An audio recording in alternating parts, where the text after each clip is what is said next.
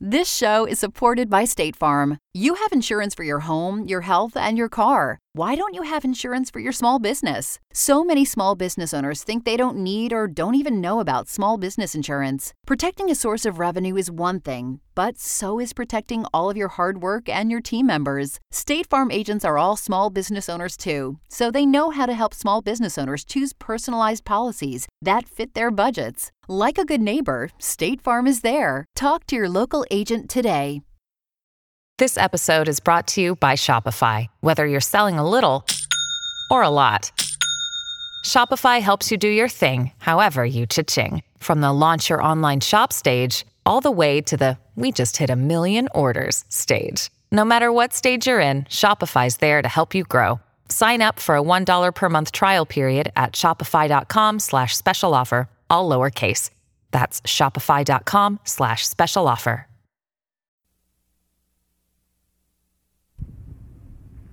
It was only a gambler's marker, a promise to pay worth $1,000.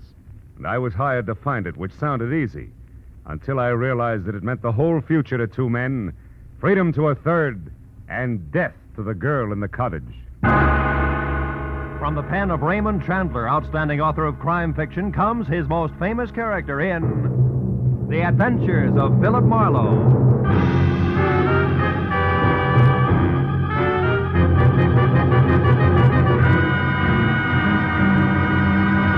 Now, with Gerald Moore, starred as Philip Marlowe, we bring you tonight's exciting story, The Promise to Pay.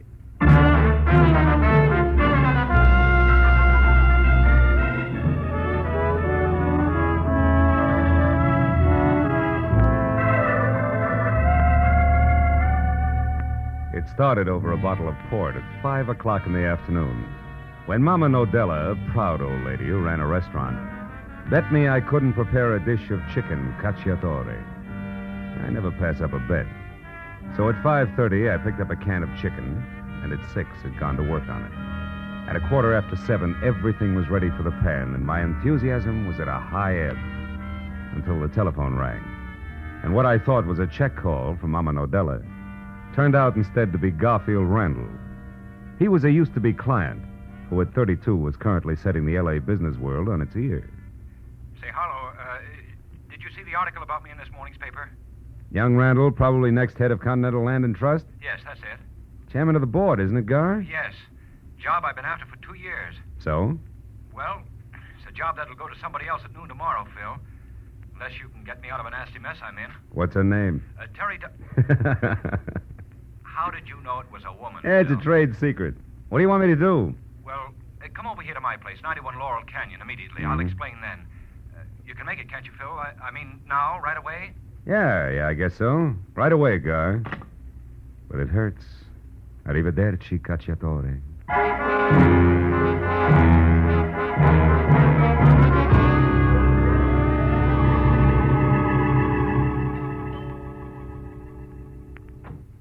Oh, come in, Marlowe, quickly.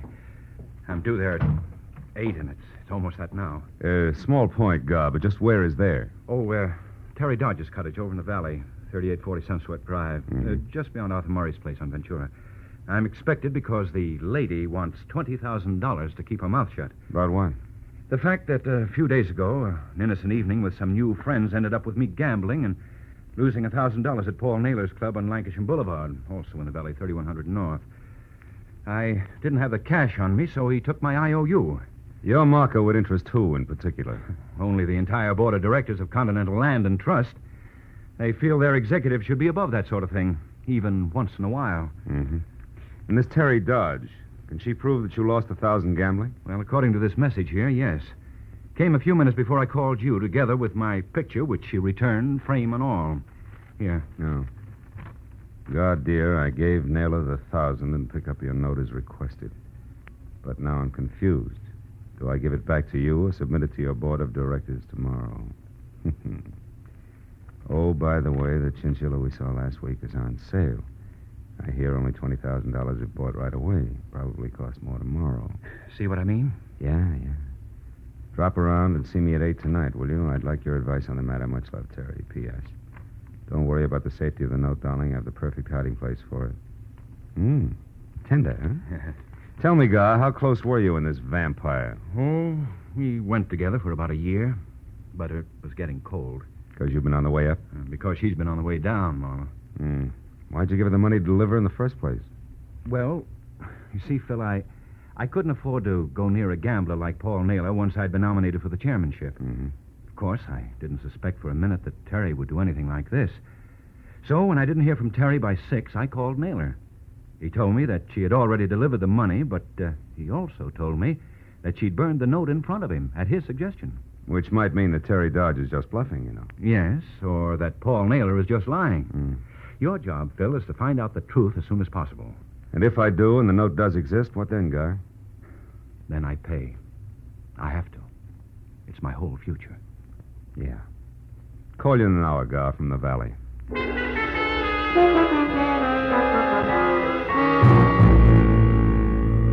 After Randall generously settled the matter of my fee with 2 crisp $100 bills, I got into my car and wound through Laurel Canyon into the San Fernando Valley and Sunswept Drive, where I parked away from number 3840, which was the kind of all-alone green and white ivy-choked cottage that life insurance ads wonder if you'll own when you're 65 and out of work. With one exception. The place was lit up like opening night at a Hollywood delicatessen. And when I got close to the front door, which was half open and splashing bright yellow over the mat-marked welcome, I heard a radio from someplace deep inside, playing slow, sad swing. When I knocked twice and got only more Dixieland for an answer, I walked in, calling Terry Dodge's name out loud as I moved through the empty living room. I couldn't tell why, but even as I said the name, I had the uncomfortable feeling that I was wasting my breath. And a minute later, when I entered the bedroom, I was sure of it. Because there, every drawer, closet, and cubbyhole had been turned inside out. And in the middle of all that, and face up on the carpet, was the still form of a beautiful blonde woman in a black silk hostess gown. The monogram in white over her breast pocket said she was Terry Dodge. The ugly circle of dark red on the side of her head said she was dead. Next to her body, I found the pieces of 2 airline tickets for Mexico City. Beyond that, the brass candelabra that had killed her. I dropped the tickets into my pocket and then went back to the living room and a telephone call my client. But when I reached for it, it went off. Hello? Hello, who is this? Friend of the family. Why? Oh, I'm curious by nature, friend of the family. Now, is Terry there? Yeah. She can't come to the phone right now. Any message? Yeah, there is. Tell her Rip Stranigan wants to talk to, if you don't mind. I don't. Oh, Terry. It's Rip Stranigan. What? Okay. Sorry, Stranigan. She'll have to call you back in a minute and... And what? And excuse me, but an unexpected visitor just dropped in. A beautiful one at that. With a gun. Which she knows how to use very well. The lady was tall with dark eyes and darker hair. It framed her face the color of warm honey, and she was wearing something white and plunging, which from the waist up had all the material in it of the average necktie. Who are you? Rip Stranigan. Mean anything? Only that you're a liar. I've seen Stranigan, and in the first place, Terry's boyfriend's an ex-football player about twice your size. Oh? Also, he's from Texas, and you couldn't be. No. And just between us, you're much better looking. So once more, who are you? Little boy Blue, who are you? Me? Why, I'm Annabelle, Terry's sister. Always come home with a .38 in your hand? Well, I only used this gun, Mr. Blue, because I thought you were a prowler. Now, with the radio off so you can concentrate, how about the truth? All right. I'm a private detective named Philip Marlowe. Came here to talk to Terry Dodge. When I found the door open and nobody home, I decided to wait. Now, I can't wait any longer because I'm late for an appointment. So if you'll tell Terry I called, I'll appreciate it. Good night, Annabelle. Wait a minute before you go, one thing. What's that? You were wrong about being little boy Blue. Oh? You're prettier. Good night. My ego sent the lady went for me. But my professional cynicism labeled her local Matahari and suggested that I keep both feet on the ground. So when I was out of her sight at the front door, I tried the oldest trick in the book, which was opening it and then slamming it hard from the inside, which worked. Because when I quietly moved back to where we'd been standing, she was already in the bedroom. And I was glad to hear surprised at what she'd found there. When she ran back into the living room, her face now the color of wet ashes, grabbed for the telephone and dialed a number that was more than the 3 digits that would bring the police. Hello? I was close enough to hear what she This said. is Maxine. She's dead. Yes, in her bedroom, and the place has been turned upside down. So somebody else is after that note, too. No, only a private detective named Marlowe. Well, he didn't act like it, said he was waiting for her. I'll tell you all about it later when I see... What? Keep looking. Listen, maybe you didn't understand me. Terry Dodge is dead. She's been murdered. Well, Maxine Rossi doesn't want to be standing around with jam on her face when the police arrive. It's hard on the reputation. Well, all right, one more look around, but believe me, it'll be a fast one. Goodbye. When she hung up and inched back toward the bedroom like it was a snake pit, I headed for the door and kept going until I was outside and over to where I'd left my car parked in the shadow of a huddle of dwarf palms. But then as I was about to get in, what I thought was just another tree reached out with both hands, grabbed me by the lapels, and slammed me hard against the side of my own car. Before I could get back onto my feet, what had to be the ex-gridiron great from Texas had both my gun and my wallet out and was smiling with more teeth than I'd ever seen before. Well, the friend of the family is a private detective, I see. Yeah, and the athlete's a scholar. He reads. Shut up, Marlowe. Smart aleck talk won't get you out of this.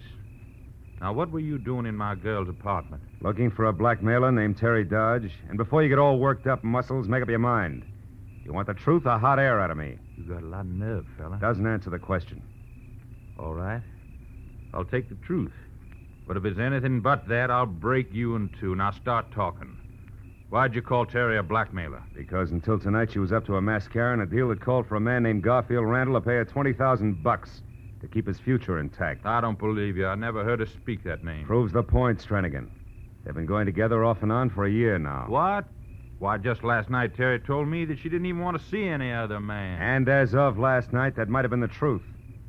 Because a few hours ago, this Randall got his framed picture back from her with interest. The demand for the $20,000? The same. Stranigan, what would you say if I told you Terry Dodge has been murdered? No, Marlowe! You're lying! Flanagan, let go of my throat! Lying! Throat, do you hear? Let go! Go. I'm sorry, fella.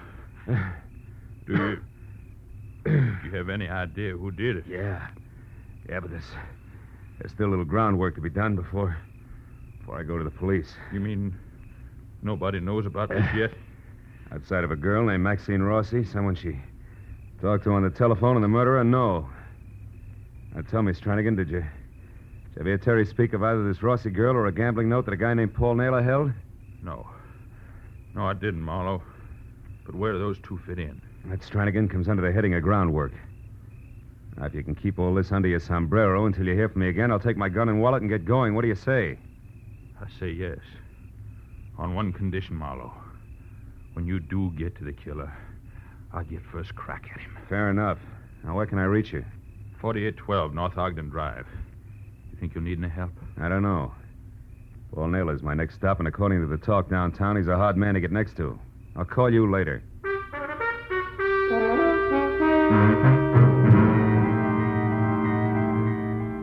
The club Paul Naylor ran out on North Lancashire didn't have a name, but the numbers 3100 were taped with luminous Scotch light. Easy to find. However, unless you knew the man behind the peephole, you were nowhere. So 20 minutes later, when I was out of my car and walking toward the steel-plated back door, I decided that getting in to see the head man of the house had to be approached like that was the last thing in the world I wanted to do. I stayed in the shadows of the building, moved a slow step at a time, until I saw a little oily man in a pink shirt, white knit tie, and fuzzy black fedora nearby notice me. Then I moved faster until I was at the steel door, and so was he, with a .45 in his hand. Lost something, mister? No. I was, what's the gun for? Trespassers. These are private grounds. Oh, I'm sorry. I didn't know that. I'll leave right away. I thought this Never was mind what you thought. Now get over there, stand very still while I make a phone call the inside. Phone call? What for, cops? No, stupid. The gentleman who lives here, Mr. Paul Naylor. I think he'd like to talk to you while you can still talk.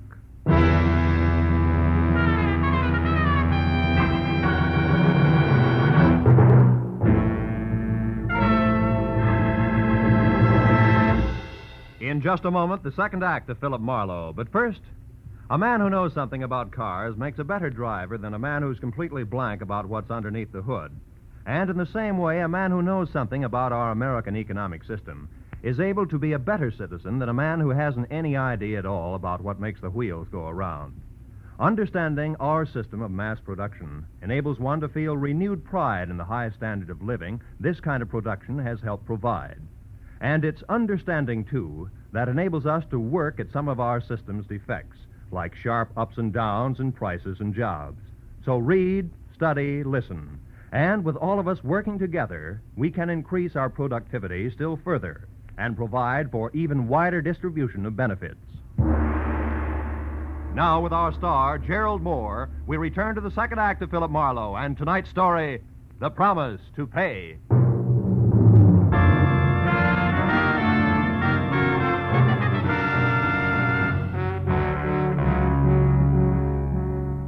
The oily little man in the pink silk shirt spoke briefly into the phone, then breathed garlic in my face while his free hand darted neatly inside my jacket. When it came out, it brought 38 with it. Then he jerked me around, unlocked the heavy back door, shoved me through, and marched me on the business end of his 45 down a strip of blue carpet ankle deep to another door of glossy blonde mahogany. He slammed me face first up against it, and then signaled for an audience. The door swung open. He prodded me. And I stumbled into an office of jungle green drapes and pale beige furniture upholstered in leopard skin. The face that peered at me over 8 feet of desktop smiled, from the ears down. From the ears up, it had never known what smiling meant. We have a front door for our friends. I know. That's why I went to the back.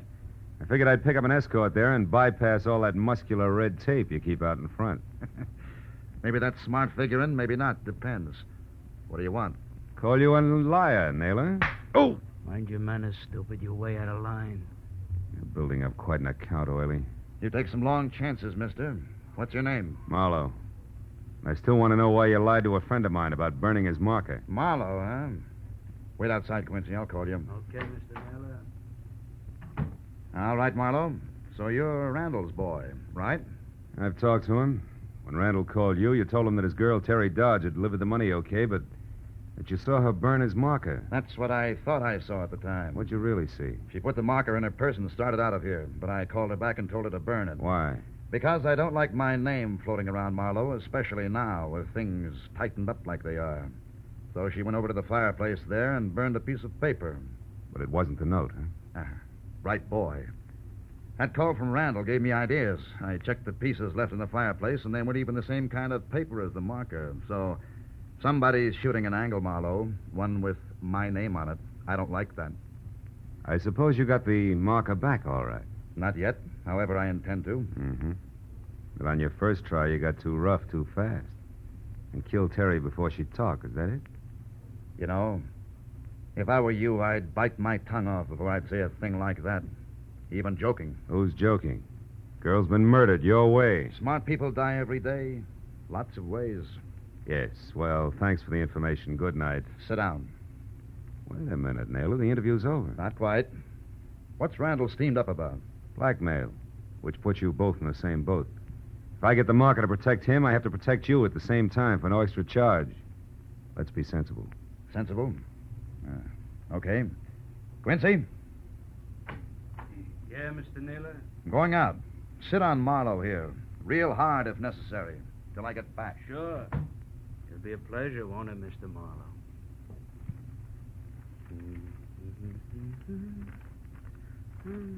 Oily straightened his tie and sat down opposite me, humming to himself. Then he unfolded a racing form, tilted his chair back, and apparently forgot about me.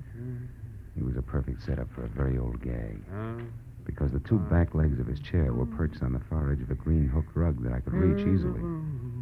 His eyes okayed my request to light a smoke, and then drop my matches. When I bent down to get them, I grabbed the rug instead and yanked hard. Couldn't resist, could you, sucker? I'm faster than I look. Come on, I should have known. Well, 100%. Now I got an excuse to work you. Wait a minute, Naylor will want to talk to me when he gets back, Stooge. You'll be able to talk, only maybe you won't think so good. Get back there in the corner. Go on, move. That's it. Now turn around and face the wall. He kept the .45 pointed at my middle even while he shifted it to his left hand. Then he dipped his right into the side pocket and brought it out, clenched around an ugly set of brass knucks. There was a tight knot in the pit of my stomach as he started toward me. I just made up my mind to try for his gun regardless when I heard it. When I turned and looked, Oily was sprawled face down on the floor and sprinkled with chunks of shattered crockery, and standing over him like a victorious gladiator was Maxine Rossi. Marlowe, I came as soon as I found out you were in here. He is so vicious, this Quincy. Not at the moment, baby, thanks to you. But I don't get it. There's no How did time you... for talk now. Come to the roulette table as soon as you can. Hurry, darling. I watched her slip through a side door. Then rolled Quincy over, got my gun back in its holster, and all of 7 seconds later went out through the same side door. It opened into a lush room, 50 by 50, checkerboarded with people bunched around evenly spaced gaming tables. I moved toward the click of a roulette wheel and found Maxine there throwing blue chips around with a subtle recklessness that meant she had a fortune to squander or that she was a shill for Naylor. How's your luck, baby? Still holding? Uh-huh. It is so far. But it may change any instant now. Yeah, well, I guess it's my turn then. Come on, I'll pick up some chips. 10 black. Marlowe, we got to get you out of here. You work for Naylor, don't you, Maxie? Yes, but not like I'd work for you, Marlowe. Oh? He sent you up to Terry Dodge's place tonight. Find out what she wanted with that marker. And it was Naylor you called when you found Terry's body, huh? Yeah. He just left Marlowe not a minute ago. 50-00. Where was he heading? I don't know. But one of those scraps of paper that wasn't burned in the fireplace. There was a telephone number of a travel agency on it. He had that with him. A travel agency? Yeah. That might be the one shot I need. Listen, Maxie, Uh-oh. The boys have got me pegged. They're moving in. I was afraid of this. Wait till the lights go out, darling, and then run for The it. lights. Baby, I love you. What about you, Maxie? Don't worry, my father was a longshoreman in San Francisco. I'll know how to get away. She walked slowly as far as the back corridor, then started to run, and as the two gorillas angled toward the room toward me, I pretended to study the odds on the crap table while I edged for the door. They were almost up to me when the room went suddenly black. And a girl, Maxie.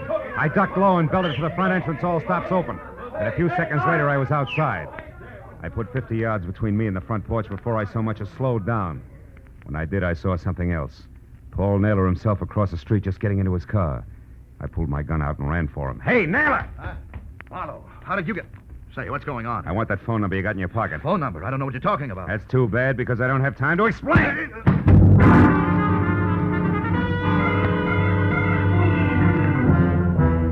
It was 5 minutes and all of 5 miles later when I stopped at a gas station and climbed into a phone booth to call the travel agency number on a half-burned piece of paper that I'd taken from Paul Naylor. I was sure now that at least I'd get an answer to fit the 2 airline tickets to Mexico City. But the girl who answered the phone exploded that dream with her opening line. Good evening, Canadian and Northern Railway Agency. Canada. It didn't make sense.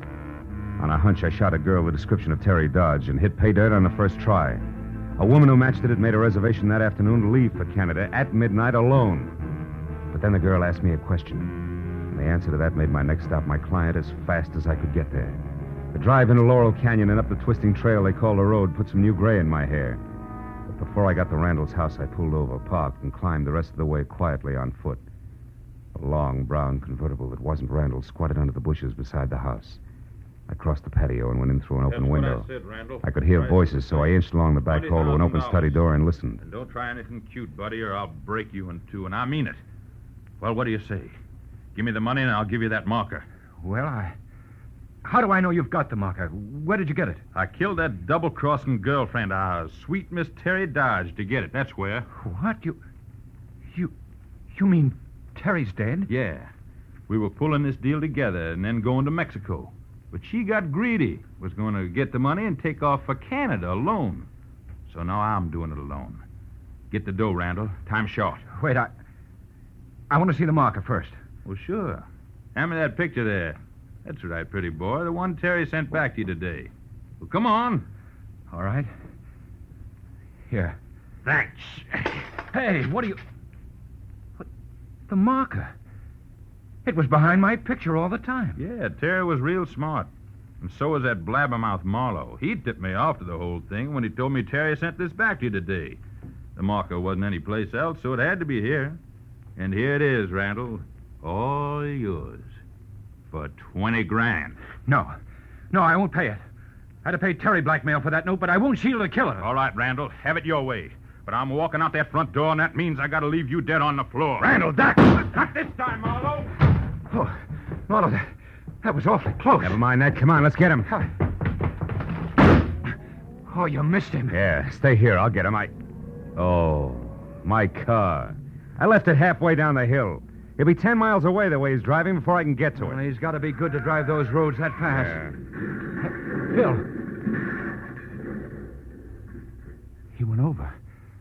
He was going too fast to get around your car. He went over. Yeah. And if anybody ever had it coming, it was Rip Stranigan. All American.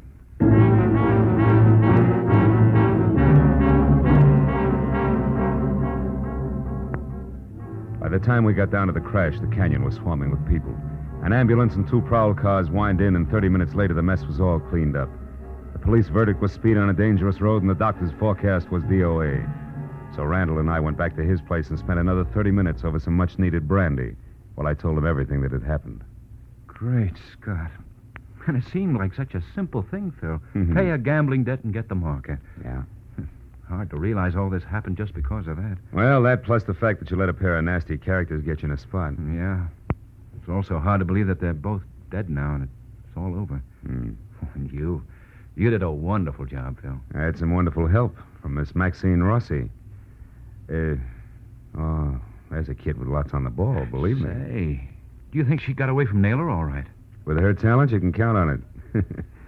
But just to play safe, I'm going to let Mr. Naylor know it's hands off, or I'll see his joint ripped wide open. I'd sure like to help, but I've just sown my last untamed oat. Yeah, I think so. Well, you're in good shape now. Boys at headquarters are reasonable. I'll run along and tell them what they need to know. Okay. Oh, Phil, just one thing first. Hmm? When you called the agency, the Canadian Railway, you said the girl there asked you a question, and that's why you came up here so fast. What did she say? Oh. She wanted to know if I was the tall gentleman from Texas with the nice teeth who had inquired earlier about the ladies' reservations. Oh. And he got all upset, which, of course, could only mean Rip Stranigan. And that explained the tickets from Mexico, the murder, the ransacked house, and all the rest of it. Oh, I see. You know, the more I think about it, Gar, the luckier you get. Good night. Happy board meetings.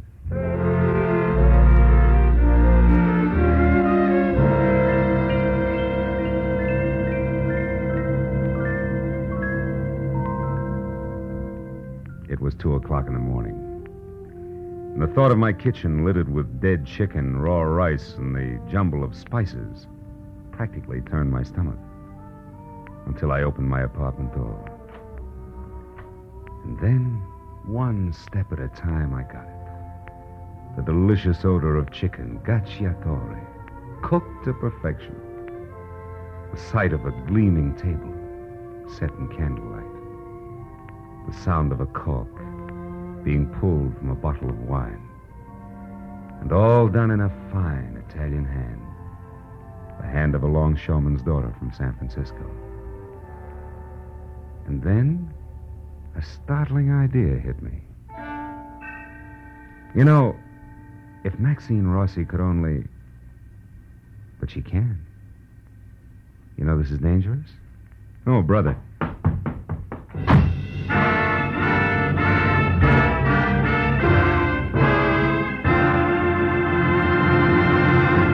The Adventures of Philip Marlowe, created by Raymond Chandler, star Gerald Moore, and are produced and directed by Norman MacDonald. Script is by Mel Donnelly, Robert Mitchell, and Gene Levitt. Featured in the cast were Bill Johnstone, Betty Lou Gerson, Barney Phillips, John Daner, and Jack Crucian. The special music is by Richard O'Runt. Be sure to be with us again next week when Philip Marlowe says... When it started, the tide was high on the San Pedro waterfront, and a hot-tempered kid had murder on his mind. But there was a knife at my throat, a beating under the piers, and a corpse on the beach before the tide went out again. And the kid was finally stopped.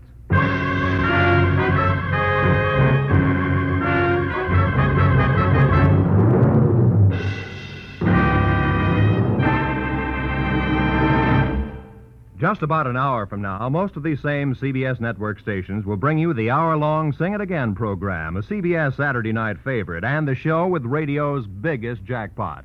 Of course, tonight the jackpot's down to only $50,000 because last week somebody guessed the identity of the phantom voice. Still, $50,000 isn't hay.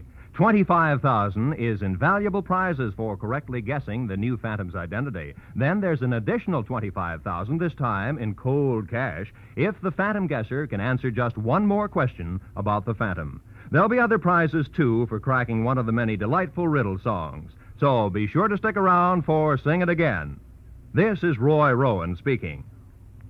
Now, listen to Gangbusters, which follows immediately over most of these same CBS stations. This is CBS, the Columbia Broadcasting System.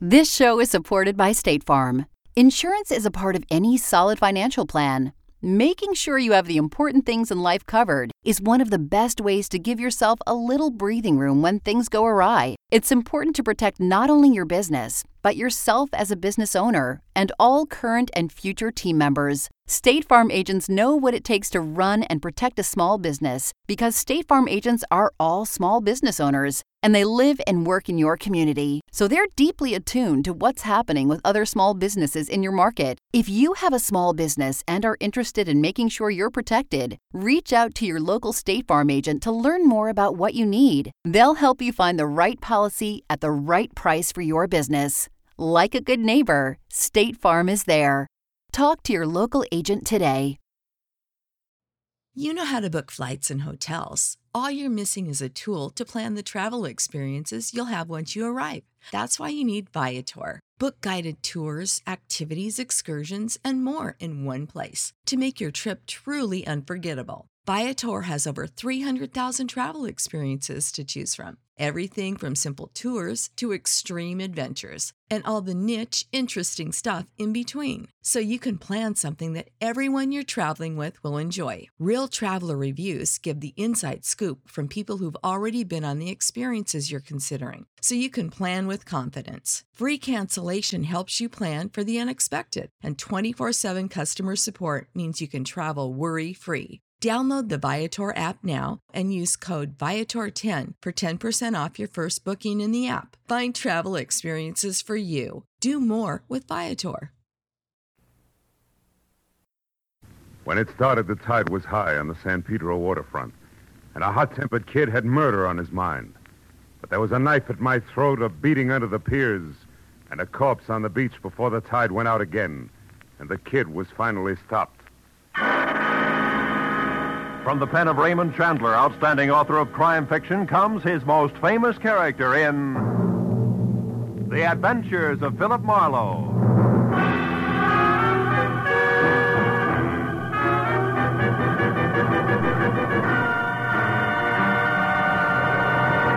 Now, with Gerald Moore, starred as Philip Marlowe, we bring you tonight's exciting story, Night Tide.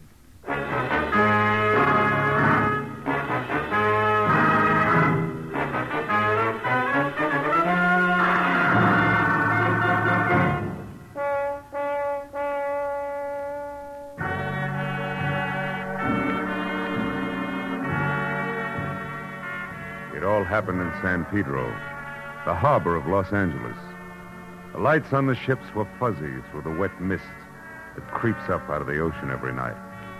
And I drove slowly looking for the establishment of Mike Basso, my new client.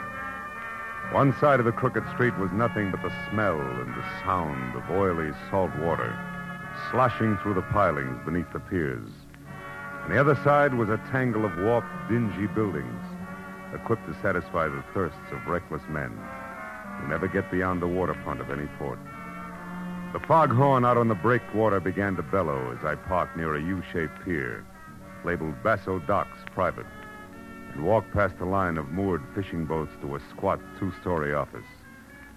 The bottom floor was dark, but the second floor had lights on. So I started up the steep wooden stairs and was halfway to the top when I caught the voices. I don't want dumb excuses, Sharky. One I'd already heard over the phone when I was hired. It was my client, Mike Basso. But you make them jump or I'll get somebody who can. These boats got to be handled faster. Why, even the crook Johnny Dyke was better on this job than you are. Johnny Dyke? Why, I oughta... Not. Get out of my way. The big guy with the Latin jaw shoved past me and stomped down the stairs. So I went on up into the office. Mike Basso looked like a block of concrete. His 220 thick pounds hunched over a scarred, roll-top desk. But as I walked in, he swung a heavy bulldog head around and glared at me. You never heard of knocking first, I guess. You Marlowe? That's right. The moose that just left here got me all out of the mood for courtesy. That's Sharky, my crew pusher. Yeah. Good man, but slow. Come here. Sit down. We got other business. Have a drink cognac. Thanks. Okay? Now, there's a hothead punk by the name of Johnny Dyke. I sent him to prison 3 years ago for stealing money from me. I made it as tough as I could for him. Any special reason why? Sure. Because I trust a fellow who works for me. Uh-huh. Johnny Dyke used to have Sharky's job, but he took advantage. When the police grabbed him and found my money in his own house, he squealed like a pig and said he was framed, like all cheap punks do. How does this get around to you wanting a private investigator? Because Johnny Dyke is out of prison. Got out yesterday on parole. And he's back in town now. Hey, you. What you looking at? Your clock. How come it says 11:30 at 20 to 8? It's electric. It was turned off last night, and I didn't start it yet. Now, look. I was here with Ed Giles when he heard some noise on my private launch out there. He went down to see about it, and... Who's Ed Giles? My general manager. While he was gone, the lights went out in here. That's when I got clubbed on the head. And when I went down, I got kicked around. Plenty. I'd be killed right now, but Sharky happened to come along, and the guy was scared off of me. Well, did you happen to see who it was? No. Ed Giles did. He got a good look. He admitted it. Only he claims he don't know who it was. But he lies. On account of he's an old friend of Johnny Dyke's. Well, maybe Giles isn't lying. What makes you so certain it was Johnny who slugged you? They found this. Just a book of matches, huh? Mm-hmm. But see how the edges are crimped. Johnny Dyke always did that. He's nervous, all the time fidgeting. Sure. He might as well have left his calling card for me. It was Johnny, all right. Okay, Basso, but before you get too far in, I'll tell you something. I don't go in for bodyguarding. Who wants a bodyguard? Here's what you do, Marlowe. Find that punk, see what he's got in mind. He beat me up once. Maybe that's all he wants. Or maybe he's coming back to put a knife in me. Just find out and let me know. That's all.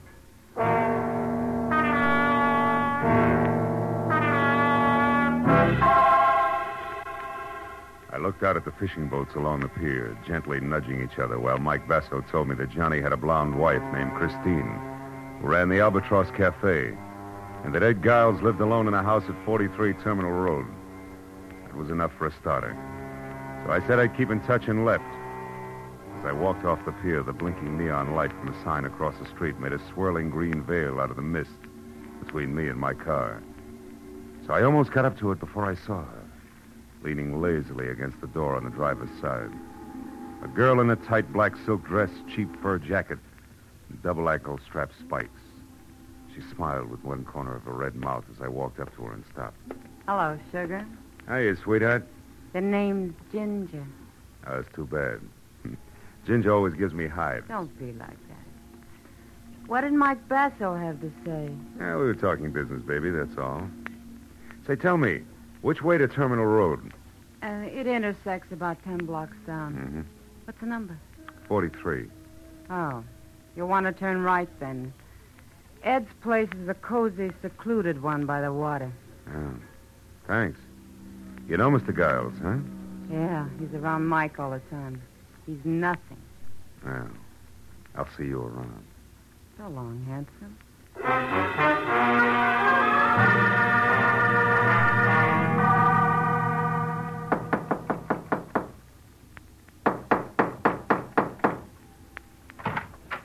Yeah? You want something? You Giles, Mike Basso's man? Yeah. So what? I'm Marlowe, private detective. I'm looking for Johnny Dyke. Why'd you come here? Because you're a friend of his, the only one? I haven't seen or heard from him, so I'm afraid I can't help Now, you. wait a minute. Let's go inside. I'd like to talk about the kid. Now, look. He's put himself in a pretty hopeless situation coming back here to Pedro. What do you think? Because he's got enemies like Mike Basso and Sharkey? Yeah. What's he going to do? Fight it out or be smart and leave town? Listen, private investigator, I told you once. I don't know because I haven't seen him. You're a liar. You saw him last night. You're working for Mike, aren't you? Get out, beat it. Don't shove. I'll shove harder than that, brother. Okay, Giles. We'll try it the hard way. Now, where's Johnny? I don't know. Come on, get up, get up. Let's play again. You saw him last night, didn't you? Didn't you? All right. I saw him about 11:30. I was standing on the deck of Mike's launch when I heard a commotion and looked up. I saw Johnny jump down the stairs from Mike's office and run off the pier. I haven't seen him since, and that's the truth. Okay. Sorry I had to make a squeal on a friend. Now, where's the Albatross Cafe? The Albatross? Yeah. On the corner of Front and Castle Avenue. But look, can't you leave Chris out of this? She's a good kid. She's been through a lot already. Think Johnny's going to leave her out of it? Besides, it's for her own good that I want to see her. Yeah, I suppose you're right. But I'll tell you something for your own good, too, Marlowe. If you find Johnny Dyke, don't push him too hard.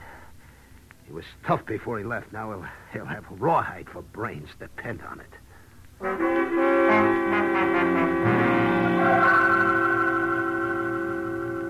At the corner of Front and Castle, I spotted the Albatross Cafe. Half on land, half teetering on a set of spindly stilts, ringing the high water mark with jagged lumps of barnacles. I parked down the street and started back when the door swung open and the lantern-jawed moose Sharkey lumbered out. I watched him cross the street without seeing me and disappear between two buildings. I waited a couple of minutes and then I went in. Took a booth near the front. The place was neat and clean, even to tablecloths. A soft, brown-eyed blonde in a crisp peasant dress picked up a menu and came over. Good evening, sir. Chris? Yeah? Oh. Well, Chris, it's probably not on the menu around here, but how about a double order of plain facts, straight? What are you talking about? Johnny. You remember Johnny Dyke, your husband? Who are you, mister? Private detective named Marlowe. All I want to do is talk to him, Chris. Just talk. Is he here? No, I haven't seen him. He hasn't even called me. How do you feel about this bird known as Sharky? He's a lout. Oh? He always crowded Johnny, and now he's got his job. I hear he knows something. Have you seen him lately? No, I haven't. That's funny. He just left here. Okay, so I'm a liar. Maybe you're just blind. I've heard that love does that, baby. Maybe. Is there any skin off your nose? Nope. Cigarette? Then how about a match for me, huh? I suppose so. Let's see.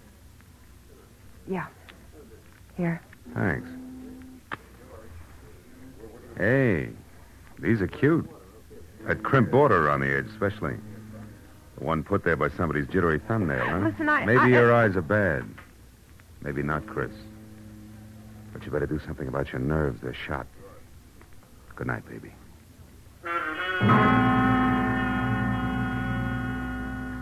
I didn't look back, but I knew she was watching me all the way out the door and down the street, so I made it real good as far as the next block and around the corner. Then I doubled back fast and stayed in the shadows until I got within sight of the Albatross Cafe again. And in time to see a man ease out a side door and slip out of sight among the pilings under the building. I moved in closer and found a rickety trail of greasy planks that led out through the forest of slimy pilings under the piers. I'd have felt better on a tight rope, but it was home ground to Johnny Dyke. I felt my way slowly along the slippery planks. And from behind the piling, an arm like steel springs snapped under my chin while a hand pressed the point of a long, thin knife with a curved white handle up against my throat. You said you wanted to talk to me, Marlowe, so talk. But fast, because I don't have much time. Ease up on my throat, will you? Okay. There. Yeah. You're a sucker. Why don't you try to give up? Trying to even the score. Get out of town and forget it. Yeah, sure. Sure, to you, that's easy. You didn't spend 3 long years in the cooler for something you didn't do. I'm going to get even all right. I don't know how for sure yet, but I will. You wind up right back in the coop, sucker. If it keeps this time, is it going to be worth it? Could be. I was a good boy up there. Every time I wanted to slug a guard, I said Mike Basso to myself instead. Now I got it all bottled up inside me. I'm not going to carry all that hate around forever. I'm going to get rid of it, and there's only one way to do it. Ed Giles was right. You've got rawhide for brains. You better put the knife away, Johnny. I think we got visitors. Sure we have, Marlowe. Rats. Big ones. The piers are full of them. You should feel right at home, Just punk. don't sleep too long, pal. Oh!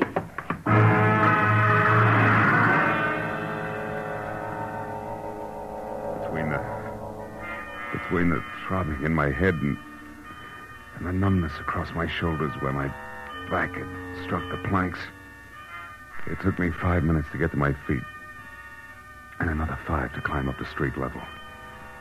By then, the pier was deserted. So I headed for the Basso docks on the double with the unpleasant answer to my client's question, plus the added attraction that I'd even seen the knife Dyke intended to use. I still had a block to go when I saw a hulk that had to be Sharkey stride off the pier and turn in my direction. When I got close enough, I hailed him. Yeah, I'm Sharkey. What do you want, bud? Is Mike still in the office? Who wants to know? Come on, this is no time to stall. Heavy, I'm Marlowe. I'm working for him. I got a message you won't keep. Is he there or no? No. The office is locked up. He's gone. I'm looking for him myself. Why? What do you want him for? Because I'm pretty sure that Johnny Dyke is holed up in the back room of the Albatross Cafe. Yeah, I only wish you were right, Sharkey, but you're about a half hour too late. Hey, what was that? Came from up the street there. Yeah, let's go, Sharkey. Maybe we're both too late. Let's find out. Yeah. Hey, what? The dame by the guardrail. It's Ginger, a pal of Mike Basso's. Yeah, you're right. Ginger? Ginger, what's the matter? What happened? Go down there. Take a look, will you? I'm scared. Down where, Ginger? In the water. I think maybe I'm going to be sick. Marlowe. Hey, Marlowe, come here. Look. Holy smoke. That's Mike down there with a knife in his back. Yeah. A long, thin knife with a curved white handle. Belongs to a guy named Johnny Dyke.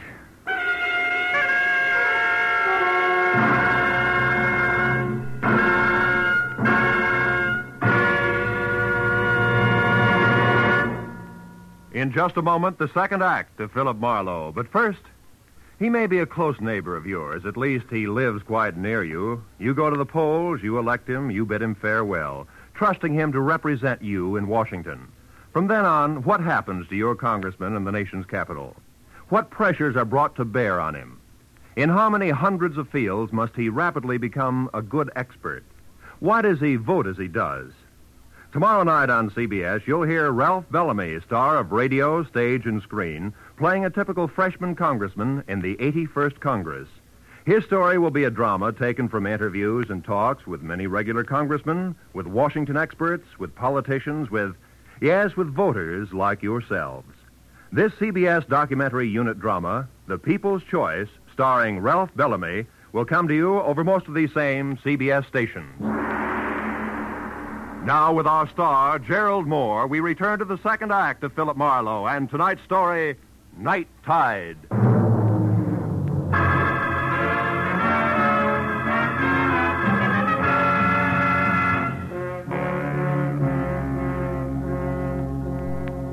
Lying with his face muzzled into the sand and the rest of him half submerged in the shallow lapping water, Mike Basso was violent death at its ugliest.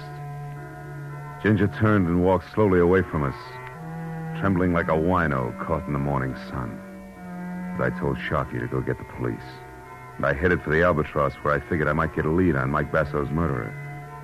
When I got there, I skipped the formality of the front door and quietly moved around to the back, where I entered without knocking and made my way along a narrow, dusky corridor as far as a half-open door labeled Private, where I met Christine Dyke talking on the telephone.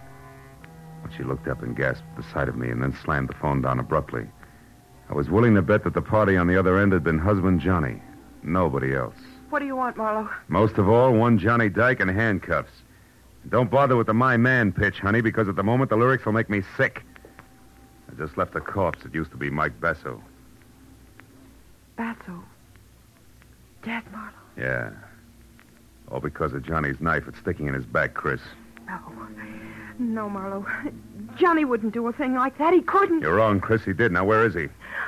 I don't know. You're lying, baby. You were just talking to him on the phone. You gotta know. No, I don't. He didn't say where he was Oh, what? or anything about Basso being dead, so... Don't move, Marlowe. Well, husband with knife, wife with gun. Charming couple. Never mind that. I'm not going to see Johnny in trouble again for something he didn't do. So get in that closet, Marlowe, where you'll be out of the way. Now. All right. In it is. But first, baby, a word of advice. He isn't worth it, believe me. I don't. So get in and keep your mouth shut. The closet in Chris's office, which doubled as a storeroom for the restaurant, had no window and a 3-inch thick oak for a door. So I was 20 minutes as a one-man mob scene bouncing the inventory around before I was heard. And a little man with a big meat cleaver who belonged in the kitchen opened up and demanded to know what I was doing in there. I heaved the number 10 tomato juice can at him for an answer, started running, and didn't stop until I was outside, in my car, and pointed for Ed Giles' cottage. The only other place I knew where Johnny Dyke might go for help.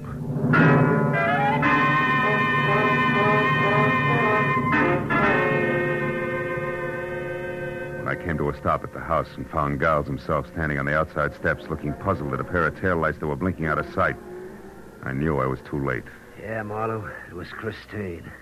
And all upset about getting her hands on $500. Said I had to lend it to her for Johnny's sake. She say why? No, only that he needed help. Murderers usually do. Your boy Dyke just killed Basso Giles. A knife in his back. Johnny? Johnny killed Mike? About an hour ago over on the beach. Tell me, did you give her the money? Ah. She ran out of the house before I even got to my safe. Without saying anything? Without saying a word, Marlowe. I wouldn't even know she was gone yet if I hadn't heard... Heard what, Giles? The desk drawer in the living room. Come on, Marlowe, quickly. I heard the drawer open when I was inside near my safe. I wondered what she was looking for when I called for it. You got no answer. You ran outside after her. Is that it? Yeah, and I... Hey, Marlowe, they're gone. The boat keys. She must have taken them for Johnny. Asking for the money was only a trick to get me out of the room. Wait a minute. What boat keys are you talking about, Giles? The master said, Marlowe. 2 keys on a large brass ring. They fit the ignition lock on any boat at the Basso docks. She knew I had them. Yeah, but she also knew that even as a friend of Johnny's, you'd balk at handing him over if you knew he'd killed Basso, right? Or are you still shielding old friends, Giles? Which is it? Don't be stupid, Marlowe. I'd draw the line someplace. All right. Now, one more question. Do you have a gun? A gun? Oh, yeah, I do. Good. And get it, because we're going to the Basso docks, Giles. Come on.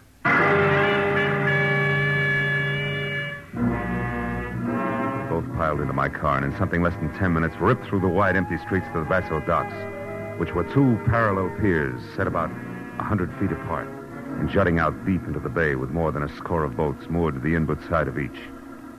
But when we were out of the car and saw nothing of Johnny Dyke or the girl, and heard no sound other than the dull thump of wood on wood and the rhythmic slap of water against the hulls, I decided that we should split.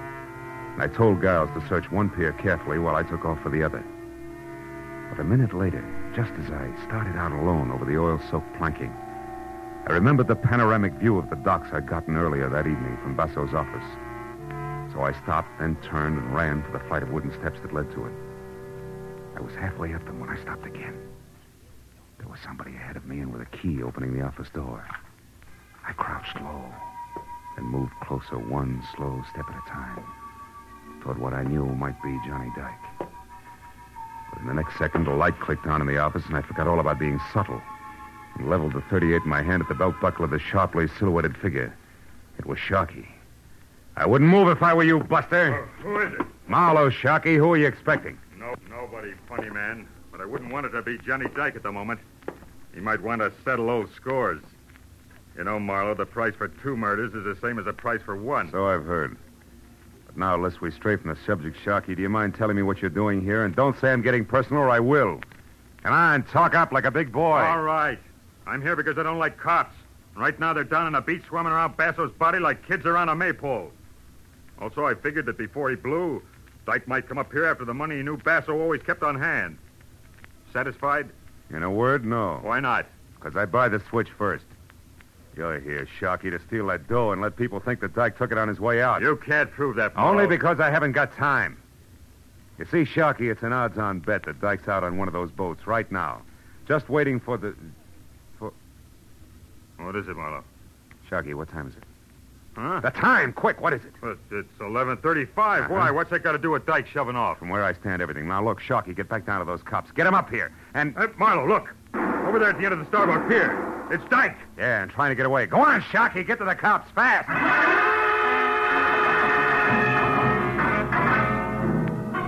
I took the wooden steps back down to the docks 3 at a time and then raced across the starboard pier and out on the length of it until I was close enough to the end, where I could see Johnny Dyke climbing over one of the boats. I was about to call to him to stop when I saw something else. Standing almost opposite me in the shadow of some nearby rigging, gun in hand and taking careful aim at Dyke, was Ed Giles, his fingers slowly closing on the trigger. It was too late for words, so I followed suit and fired before he did. Got him high in the shoulder. You fool, Marlowe. It's me, Giles. Dyke is out there. I know. The man who murdered Basso isn't. He's right here, Giles. Huh? What do you mean, Marlowe? But I just found out you're a liar about seeing Dyke last night from the deck of Basso's launch. You couldn't have. So what? So you weren't shielding him, Giles. You were framing him. Framing him so that you could get rid of Basso and pin his murder on Dyke, who you'd also get rid of while playing public citizen who's helping the private detective apprehend a killer. Well, what do you say, Giles? Is that it? You're a smart guy. Figure it out for yourself. Come clean, Giles, or I'll blow your head off.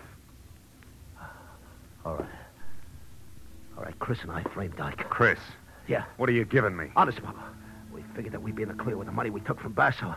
And with Johnny well tucked away in a big, strong prison. You dirty louse. Keep talking. So we took advantage of Johnny's loud mouth and incidentally, you as well. With Basso gone, I was going to step into his spot. You're the one with the loud mouth, Giles. Well, Little Red Riding Hood. And I went for your line. Funny what a sucker a smart guy can be. He wasn't the only sucker, baby. Johnny! Stay back, Johnny. Shoot if they move an inch. He's got a gun. Shoot him, Chris. Shoot. Come on. Get away, Johnny. Get away from me. You wouldn't shoot me, Chris. Please get You away wouldn't from shoot me. your own husband. The man you talked into running away until things quieted down. Shoot! The man you'd move heaven and earth to help so he could be shot in the back. But you can't shoot me while I'm facing you, can you? You cheap, filthy, double-trusting little scum. That's enough, Johnny. Cut it out. Okay, Marlowe. Okay.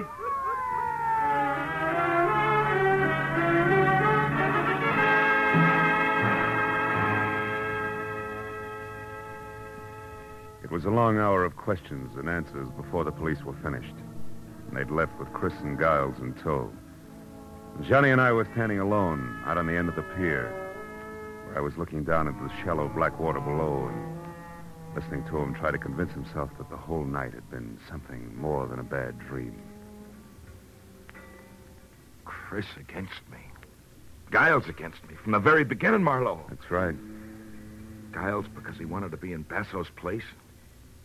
My wife, Chris, because she wanted him. That's right. When Basso hired me to see what you had in mind after that beating he'd taken from what he thought was you, but was really Giles laying the groundwork, I fell into the role of star witness. Somebody reliable enough for them both to play against. Oh, yeah, I get it. Yeah, so you could testify that at first Giles had tried to shield me like a good friend. Yeah.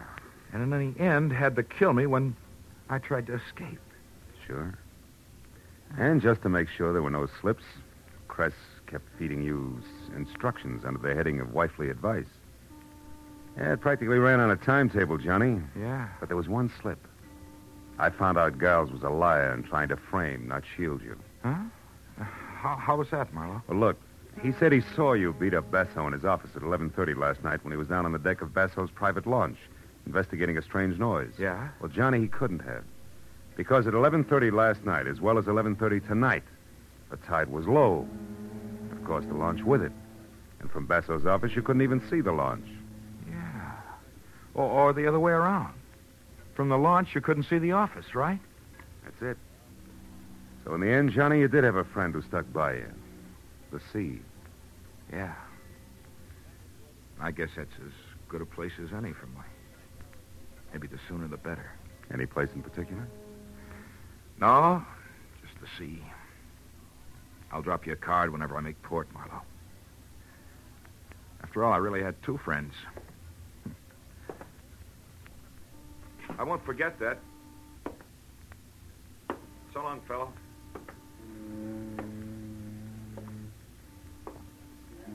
I watched him walk away until he'd gone the length of the empty pier and was swallowed up in the emptier night. Then I turned back to the shallow black water beneath me, which, where the sea and the land were close to meeting, was coated thick with oil and dirty and almost stagnant. And I thought a lot about Johnny, people like Chris and Giles he'd mixed with and trusted. I felt sorry for him. But then I looked up a little, away from the water at the pier and out toward the open sea where it was deeper, cleaner. The further I looked, the cleaner it seemed to be.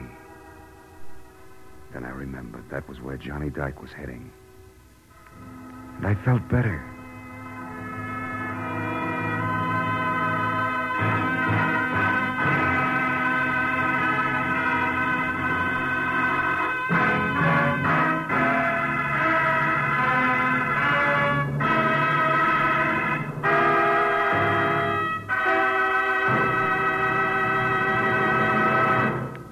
The Adventures of Philip Marlowe, created by Raymond Chandler, star Gerald Moore, and are produced and directed by Norman MacDonald. Script is by Mel Donnelly, Robert Mitchell, and Gene Levitt.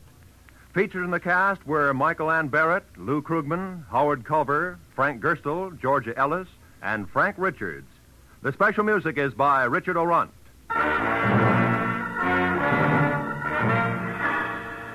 Be sure to be with us again next week when Philip Marlowe says... I was hired to find a thief, and I did.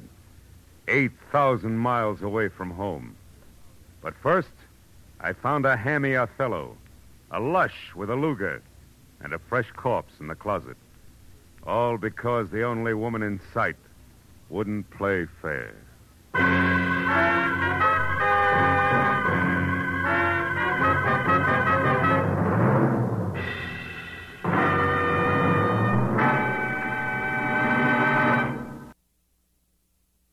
Thanks to State Farm for supporting this show and helping our listeners protect their businesses and lives. Like a good neighbor, State Farm is there. Talk to your local agent today.